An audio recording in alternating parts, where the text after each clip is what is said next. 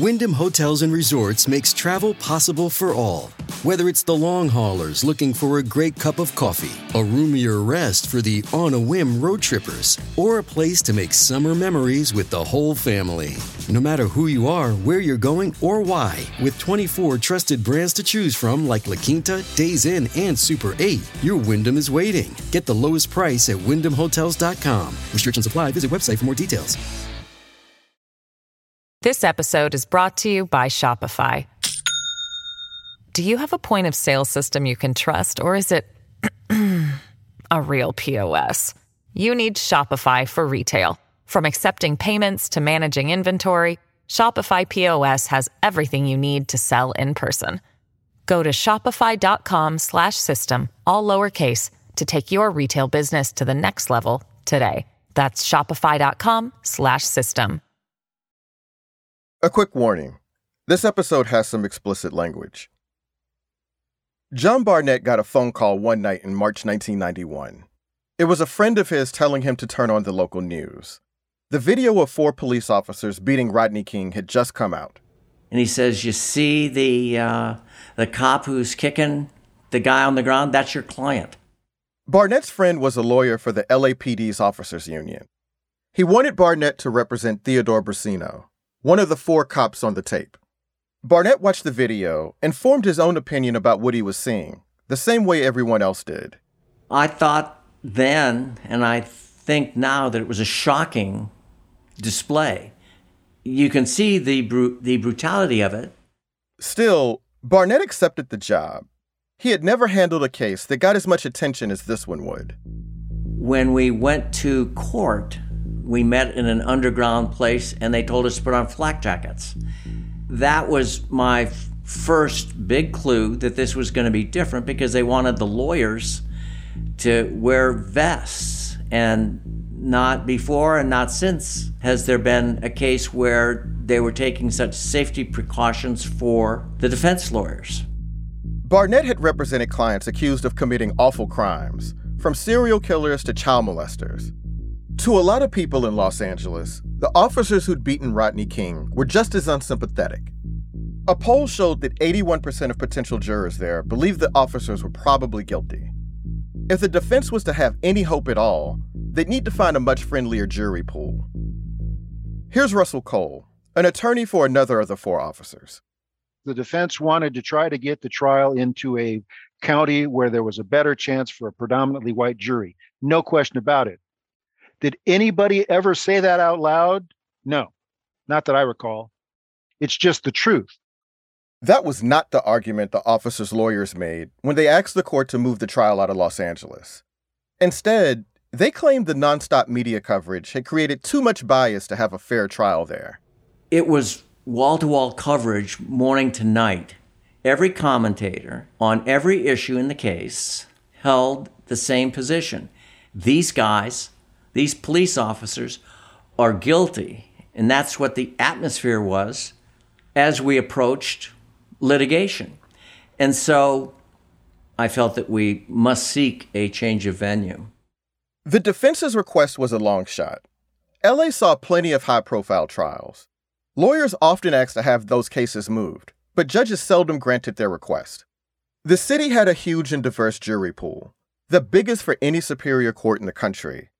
There were few places where you were more likely to find 12 jurors with genuinely open minds. When you filed that motion, what did you think the odds were of it being granted? Statistically, it would be 1 in 1,000. The case had been assigned to Superior Court Judge Bernard Kamens. When he heard the defense attorney's request for a change of venue, he waffled. First, he scheduled the trial for Los Angeles. Then he said he'd be open to moving it elsewhere. The prosecutors were alarmed. They knew that a move out of LA could mean a whiter jury that would be friendlier to the officers.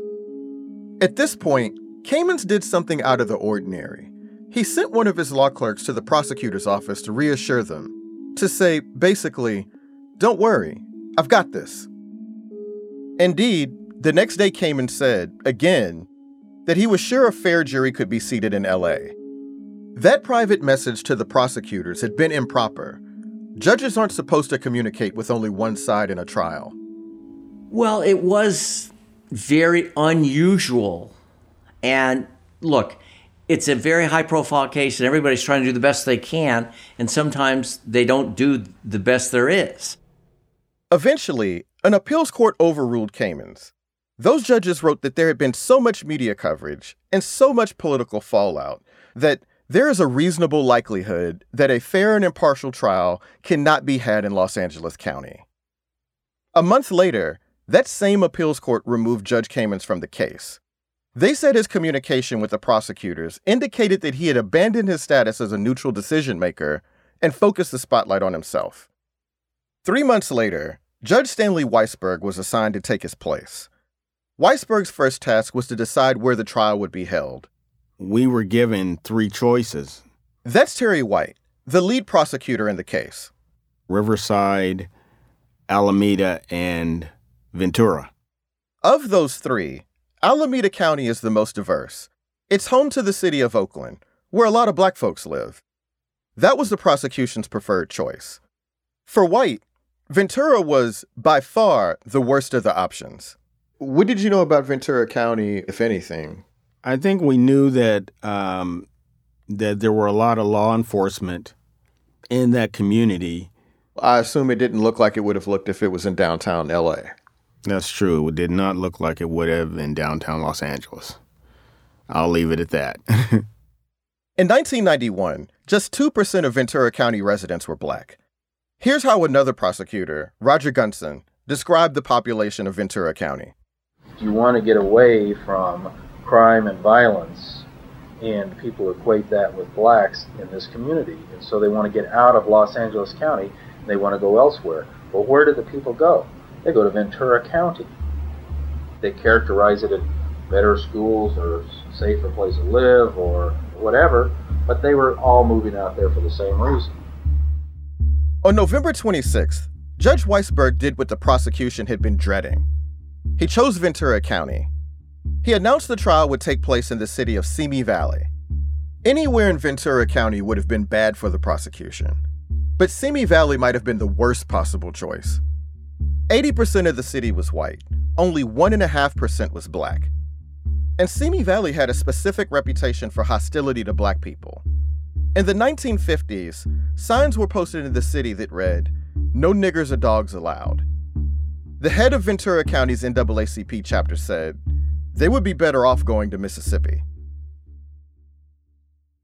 For the defendants, Ventura County would do just fine. Russell Cole again. It was a sense of relief, if not being pleased, that we ended up in Simi Valley. Everyone was surprised. It was like, wow, oh, hey, okay, all right, that worked. The lead prosecutor, Terry White, did his best to be optimistic. He told the LA Times that, "We think we can get a fair trial in Ventura County." I asked him, black man to black man, if he had really believed that. I would say I believed it up until the time we started selecting the jury. Why did Judge Stanley Weisberg pick such a white place for a trial where race was an important factor? He didn't respond to our request for an interview. But after the trial, he said he wasn't thinking about demographics when he picked Simi Valley, only the cost of moving the trial further away. Terry White told me he thought the judge had a personal reason for choosing Ventura County. The prosecutors and defense attorneys lived out of a Radisson hotel in Simi Valley for the duration of the trial. But Judge Weisberg, he lived in a home nearby. Weisberg said that didn't influence his decision. I'll say this, he drove to court every day. It was an easy drive for him. This is Slow Burn. I'm your host, Joel Anderson. In Los Angeles, the trial of the 4 officers charged in the beating of Rodney King was all anyone was talking about, from City Hall to South Central. Despite the move to Simi Valley, lots of people still felt that justice would be served. After all, the whole incident had been caught on tape. So how did the prosecution make its case against the police? How did the officers hold up under questioning? And what happened when the verdict was announced?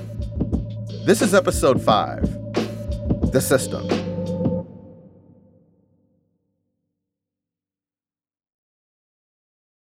This episode is brought to you by Shopify. Do you have a point of sale system you can trust, or is it a real POS? you need Shopify for retail. From accepting payments to managing inventory, Shopify POS has everything you need to sell in person. Go to shopify.com/system, all lowercase, to take your retail business to the next level today. That's shopify.com/system. Hi, this is Dahlia Lithwick, host of Slate's legal podcast, Amicus. If you're listening to this show, you might be interested in Amicus's live show that we're hosting in Washington, D.C. on Tuesday, May the 14th. My colleague, Mark Joseph Stern, and I will be talking to some amazing guests, including Sherrilyn Ifill and a sitting state Supreme Court justice, all about how originalism, a relatively recently invented way of interpreting the Constitution, has taken over the Supreme Court and radically reshaped the law. It's been doctrinal rocket fuel for the conservative legal movement and facilitated the rolling back of abortion rights, the expansion of gun rights, and the obliteration of the separation of church and state. And as another wildly consequential Supreme Court term careers to its end, the court's originalists are on a tear. But there's something you can do about it, and we hope you'll join us in D.C. on May 14th to explore the possible pathways out of the current situation. Go to slate.com/Amicus Live for tickets.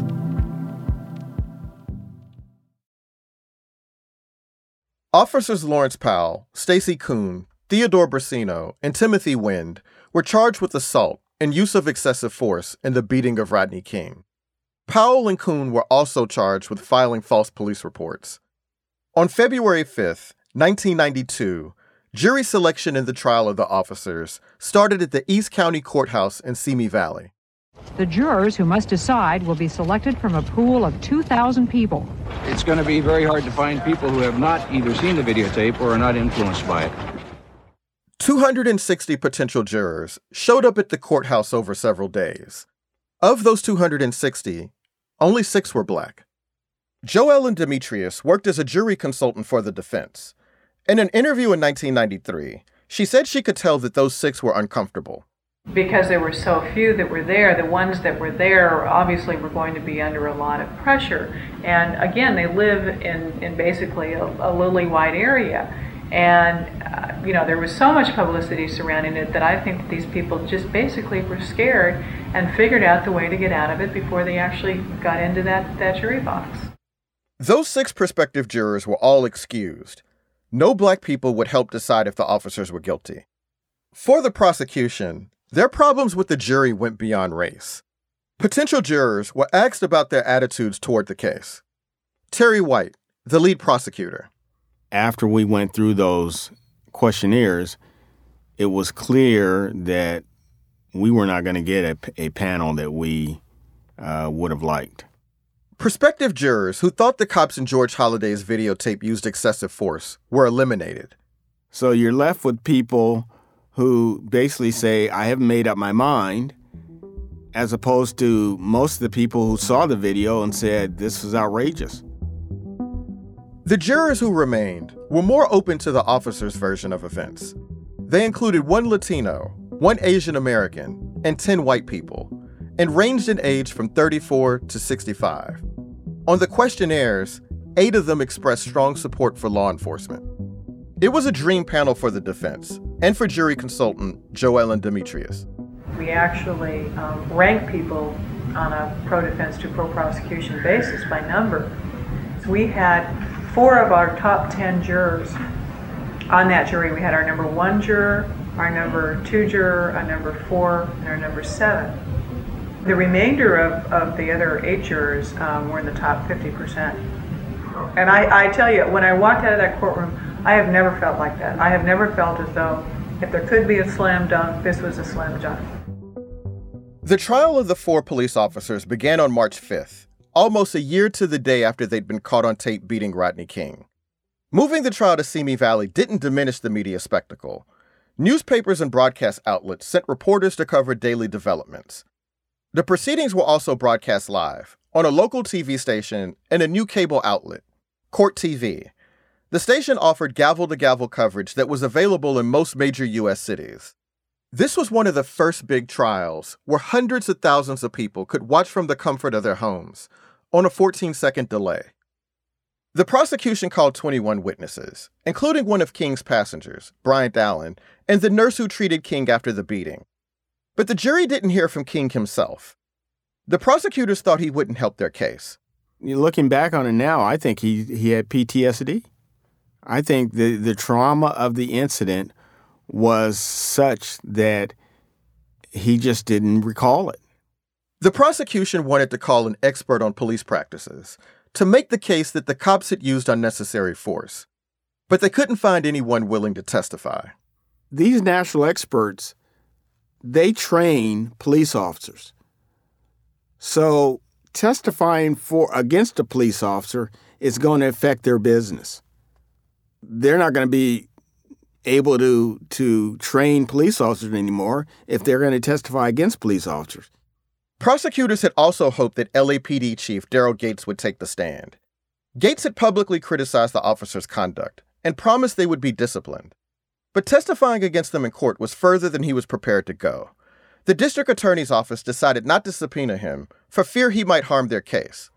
I just think it was very similar to a code of silence, because when you have the chief of police who's willing to get on the stand and say what these officers did was wrong, back 30 years ago, there weren't too many chiefs of police who would do something like that because they realized that their officers are not going to like it. The prosecution did have high hopes for one witness, California Highway Patrol Officer Melanie Singer.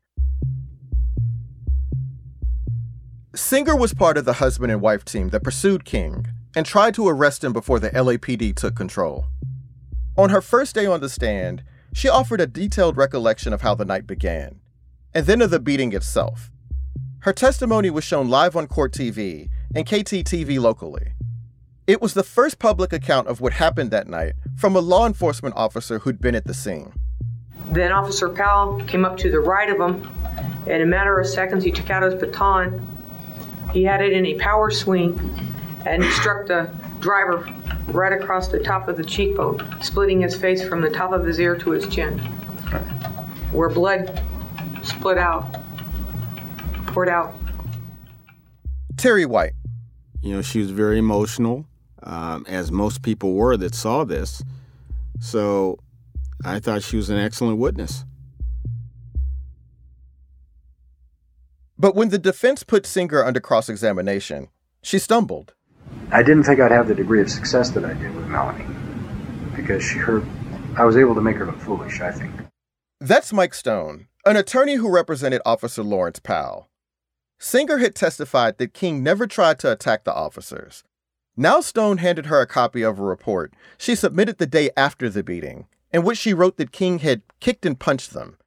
For those who were following the trial closely on TV, this was revelatory. Singer was supposed to be a key witness for the prosecution, but here she came across as uncertain, even confused.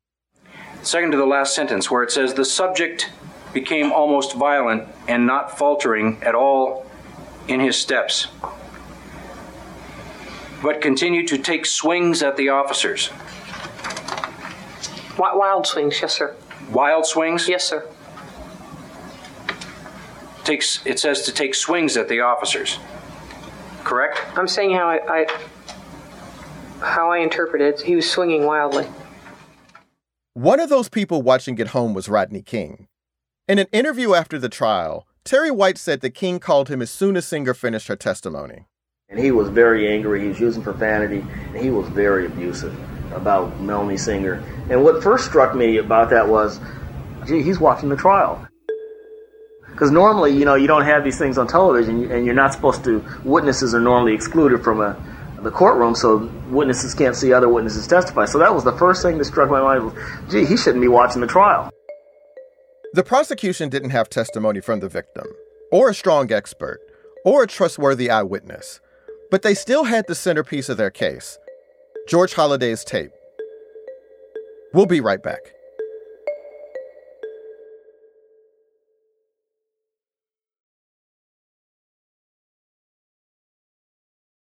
George Holliday's videotape seemed like the solution to a persistent problem in police brutality cases. Finally, there was concrete and visceral evidence of violence that police couldn't deny or downplay. Terry White made that evidence the focus of his case.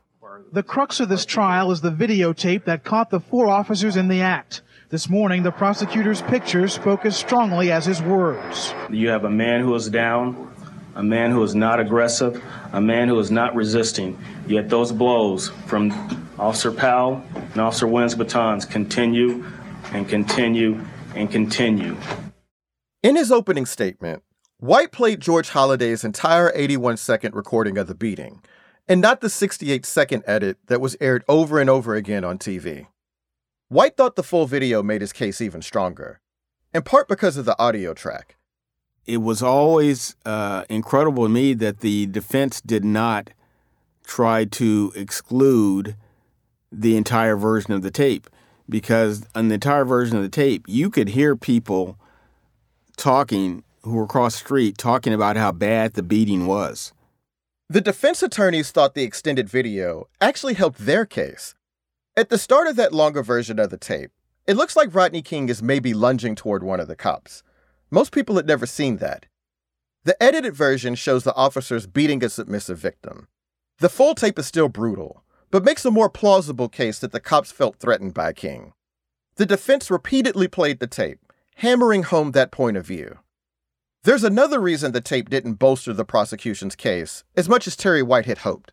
I had seen the tape so much, I'd kind of glaze over it. I was always looking for something different.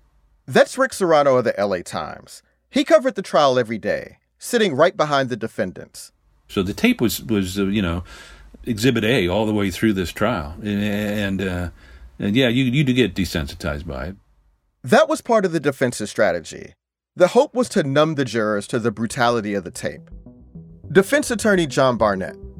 When you see it 10 times, then you sort of know the ending.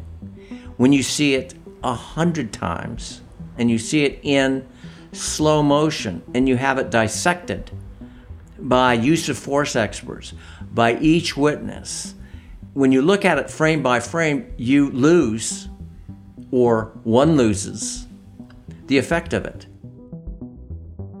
So the video wasn't the game changer the prosecutors had wanted it to be, but it did present the defense with a difficult question. Why did the beating go on for as long as it did?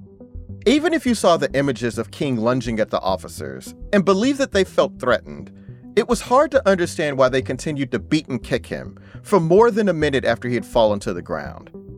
That was what the 4 defendants had to explain when they took the stand. On March 19th, the defense called Stacey Koon to the witness stand. Koon was the LAPD sergeant who took control of the arrest that night. He was the first accused officer to publicly share his perspective on the King beating. Koon began his testimony talking about himself. He spoke about growing up in Southern California, earning master's degrees, and providing for his wife of 20 years and their 5 children. He said he joined the LAPD because he wanted to help people. Then he moved on to Rodney King and the events of March 3rd, 1991. His attorney played George Holliday's videotape, the tape that seemed to incriminate him. Koon used it to make the case that he was not guilty of using excessive force. Using a wooden pointer, he broke down the video second by second. He pointed to moments when, he said, King was trying to get up and attack the officers. Koon sounded confident and coolly analytical. He relished the attention. In his autobiography, he claimed the TV audience more than doubled when he was on the stand. I directed them to hit Mr. King in his joints. I ordered them to hit his elbows, his wrist, his knees, and his ankles. Why did you do that? Because from my perception, the blows that had initially struck his arms and legs and torso were not having any effect at all. And when you say any effect at all, what were you trying to accomplish, Sergeant King? I was trying to get Mr. King to submit using pain compliance. And what made you believe that he had not complied?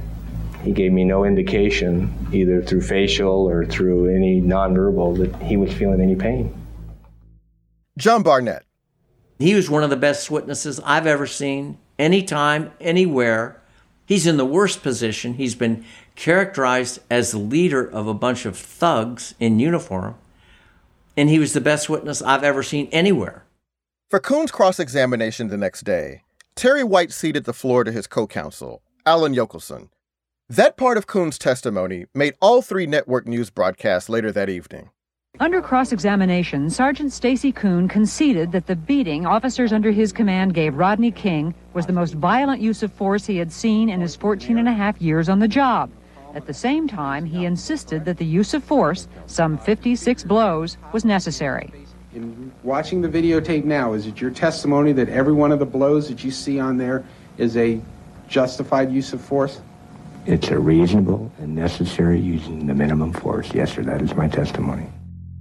Kuhn said he believed King was able to withstand the blows and the electric shocks from Kuhn's taser because he was high on PCP. King never showed a trace of the drug in his system. The prosecution was arguing that no one deserved to get beaten this brutally by the police, no matter who they were. Stacy Kuhn was saying that King wouldn't have complied otherwise, that King had been the aggressor, that the officers had been the ones under attack. Let's take a quick break.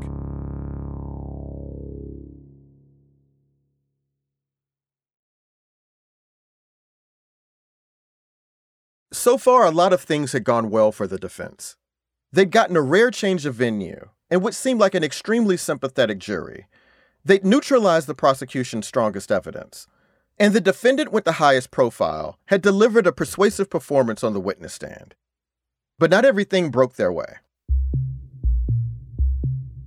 Of the 4 defendants, Lawrence Powell was the youngest and the most vulnerable.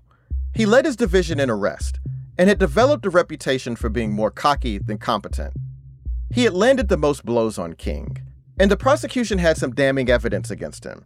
They had shown the jury racist messages he'd sent on his patrol car's computer and the messages in which he joked about the beating. And when it was his turn to testify, he was no Stacy Kuhn. Terry White. The thing about Lawrence Powell was he just had a lot of explaining to do. And, he didn't explain very well. On April 1st, Powell testified that he was following Stacy Kuhn's orders. He said of Kuhn, "When he tells me to do things, and they're in department policy, and I feel they're reasonable, then by all means you do them, or you're in trouble." Terry White pressed Powell about who was to blame if the beating got out of hand.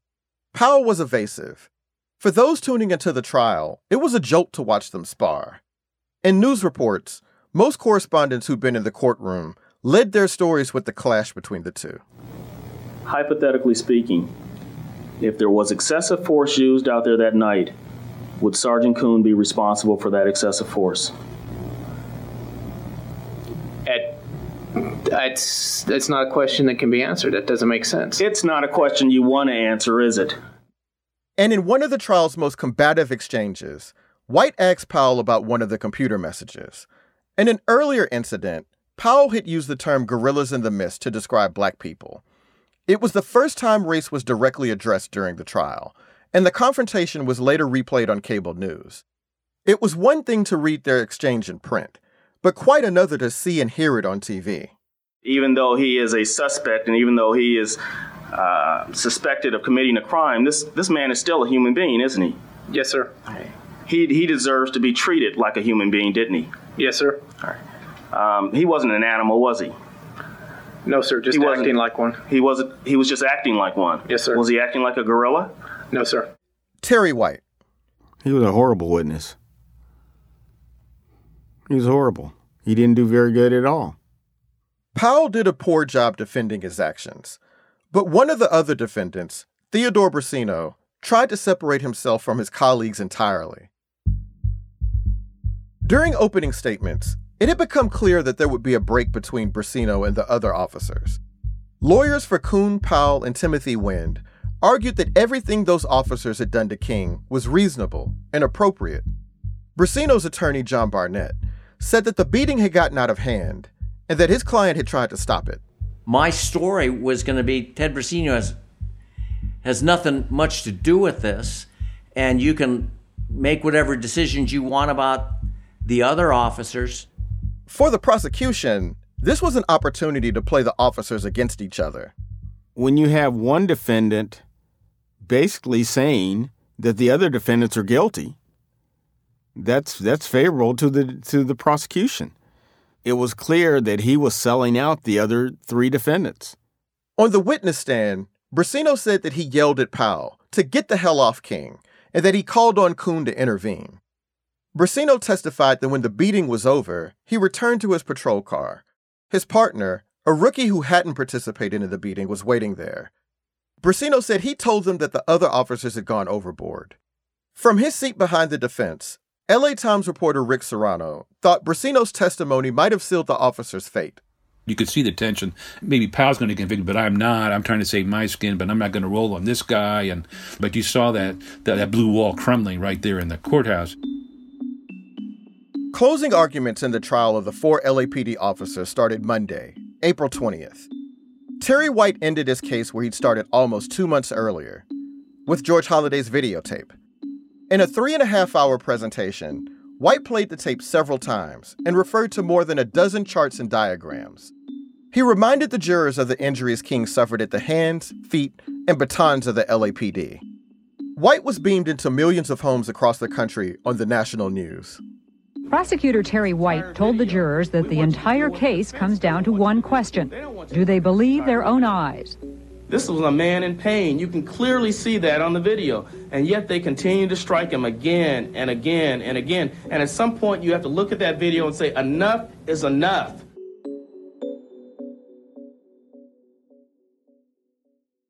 The next day, Lawrence Powell's attorney, Mike Stone, had his opportunity to address the jury. During final arguments, lawyers on both sides erupted repeatedly with anger. These officers, these defendants, do not get paid to lose street fights. They don't get paid to roll around in the dirt with the likes of Rodney Glenn King. Stone asked the jury to sympathize not with the man being beaten, but with the officers doing the beating. He said, "We leave it to them to take care of the mean streets so that we can safely enjoy our lives, so that we can raise our families and neighborhoods." One writer called Stone's argument a masterful appeal to the prejudices of the white suburban Simi Valley jury. John Barnett made a different case. He told the jury that his client had been ostracized for taking a stand against his colleagues. He said Brasino stood and stands alone against the power of the state. Barnett told me he figured at least one officer would be found guilty. If the jury believed that Brasino had tried and failed to stop the beating, the other officers would be convicted. If they didn't believe him, they'd be likely to find him guilty too. It was hard to see how they could all be acquitted. I was very hopeful that Ted would be found not guilty because I thought really he was not guilty. Now the jury would decide.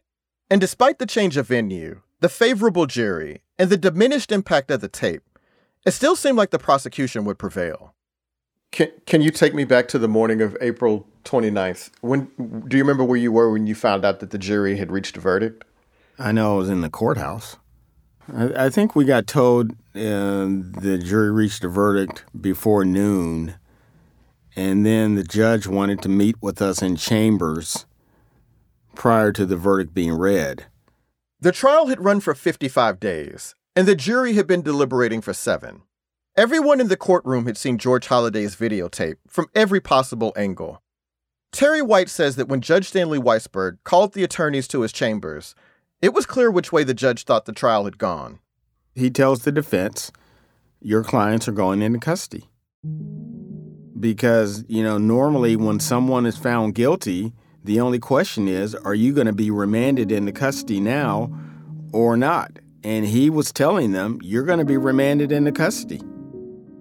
In that moment, White felt certain that the officers who'd beaten Rodney King were going to be convicted. Let's take a quick break.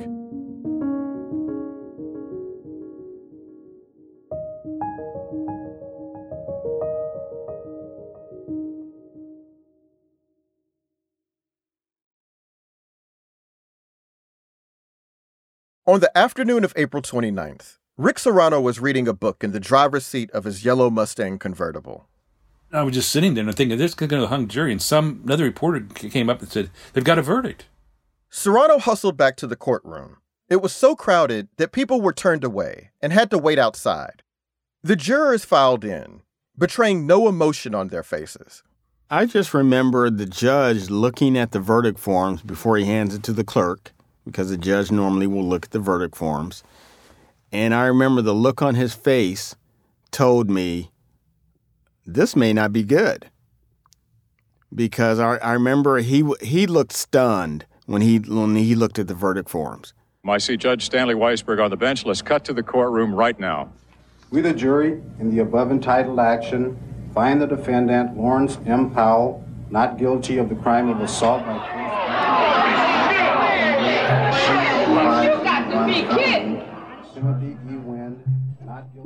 Yeah, I was stunned, like everyone else was. It was just stunning.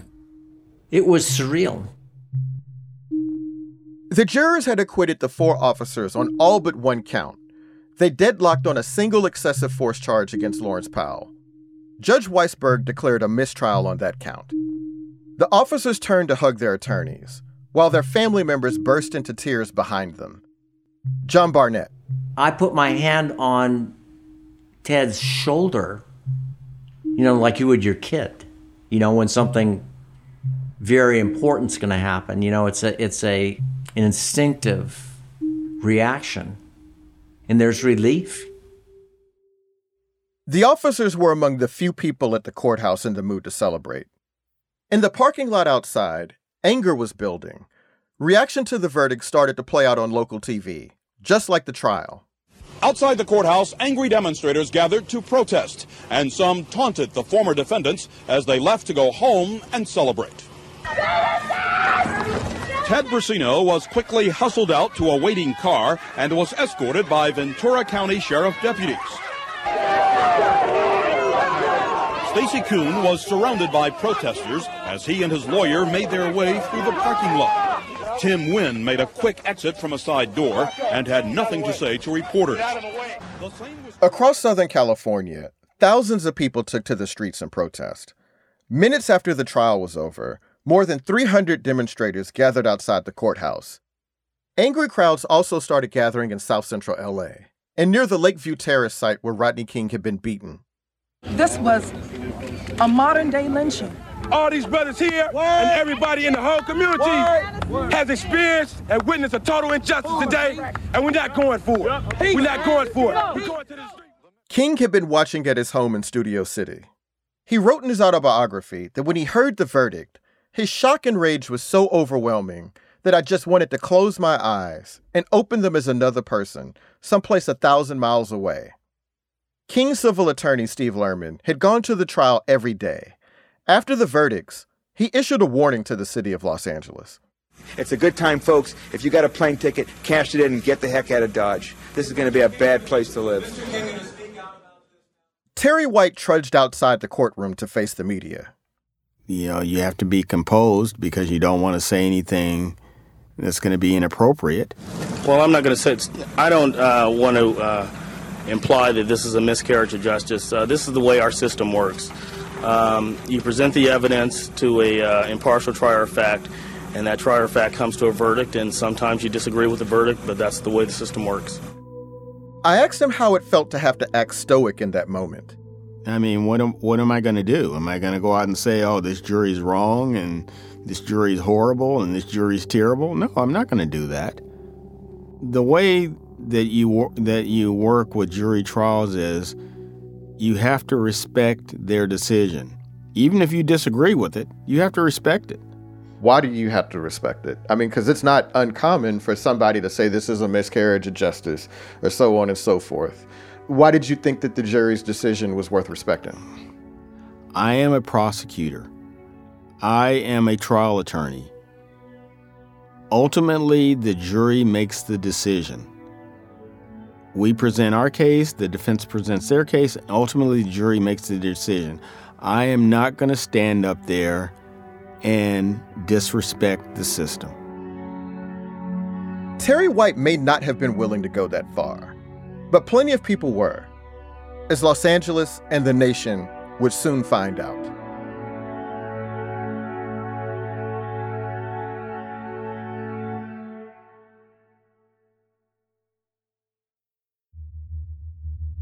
Next week on Slow Burn, LA catches fire. And they said them cops got off, and my stomach, man, just like, I was stunned. The streets took over, you know, for 3 to 5 days. You know what I'm saying? A straight fucking anarchy. You know what I'm saying? Just pure lawlessness. Slow Burn is a production of Slate Plus, Slate's membership program. You can sign up for Slate Plus to hear a bonus episode of the show. And in this week's bonus episode, you'll be hearing from Russell Cole, one of the defendant's attorneys. Head over to slate.com/slowburn to sign up and listen now. It's only $1 for your first month. We couldn't make Slow Burn without the support of Slate Plus, so please sign up if you can. Head over to slate.com/slowburn. Slow Burn is produced by Jason DeLeon, Ethan Brooks, Sophie Summergrad, Jasmine Ellis, and me, Joel Anderson. Editorial direction by Josh Levine and Gabriel Roth. Artwork is by Jim Cook. Our theme music was composed by Don Will. Mixing by Merritt Jacob. Some of the audio you heard in this week's episode comes from the Department of Special Research Collections at the UC Santa Barbara Library. Thanks to their team. Also, thanks to Rick Serrano, whose new book, Buried Truths and the Hyatt Sidewalks, The Legacy of America's Epic Structural Failure, is out now and available anywhere you purchase books. Special thanks to Voice Tracks West, Lou Cannon, Jackson Vanderbecken, Mark Steinberg, Stan Mizrahi, Jared Holt, Lowen Liu, Janae Desmond Harris, Amber Smith, Bill Carey, Meredith Moran, Seth Brown, Rachel Strom, Chow Tu, Derek Johnson, Asha Saluja, and Katie Rayford. Thanks for listening.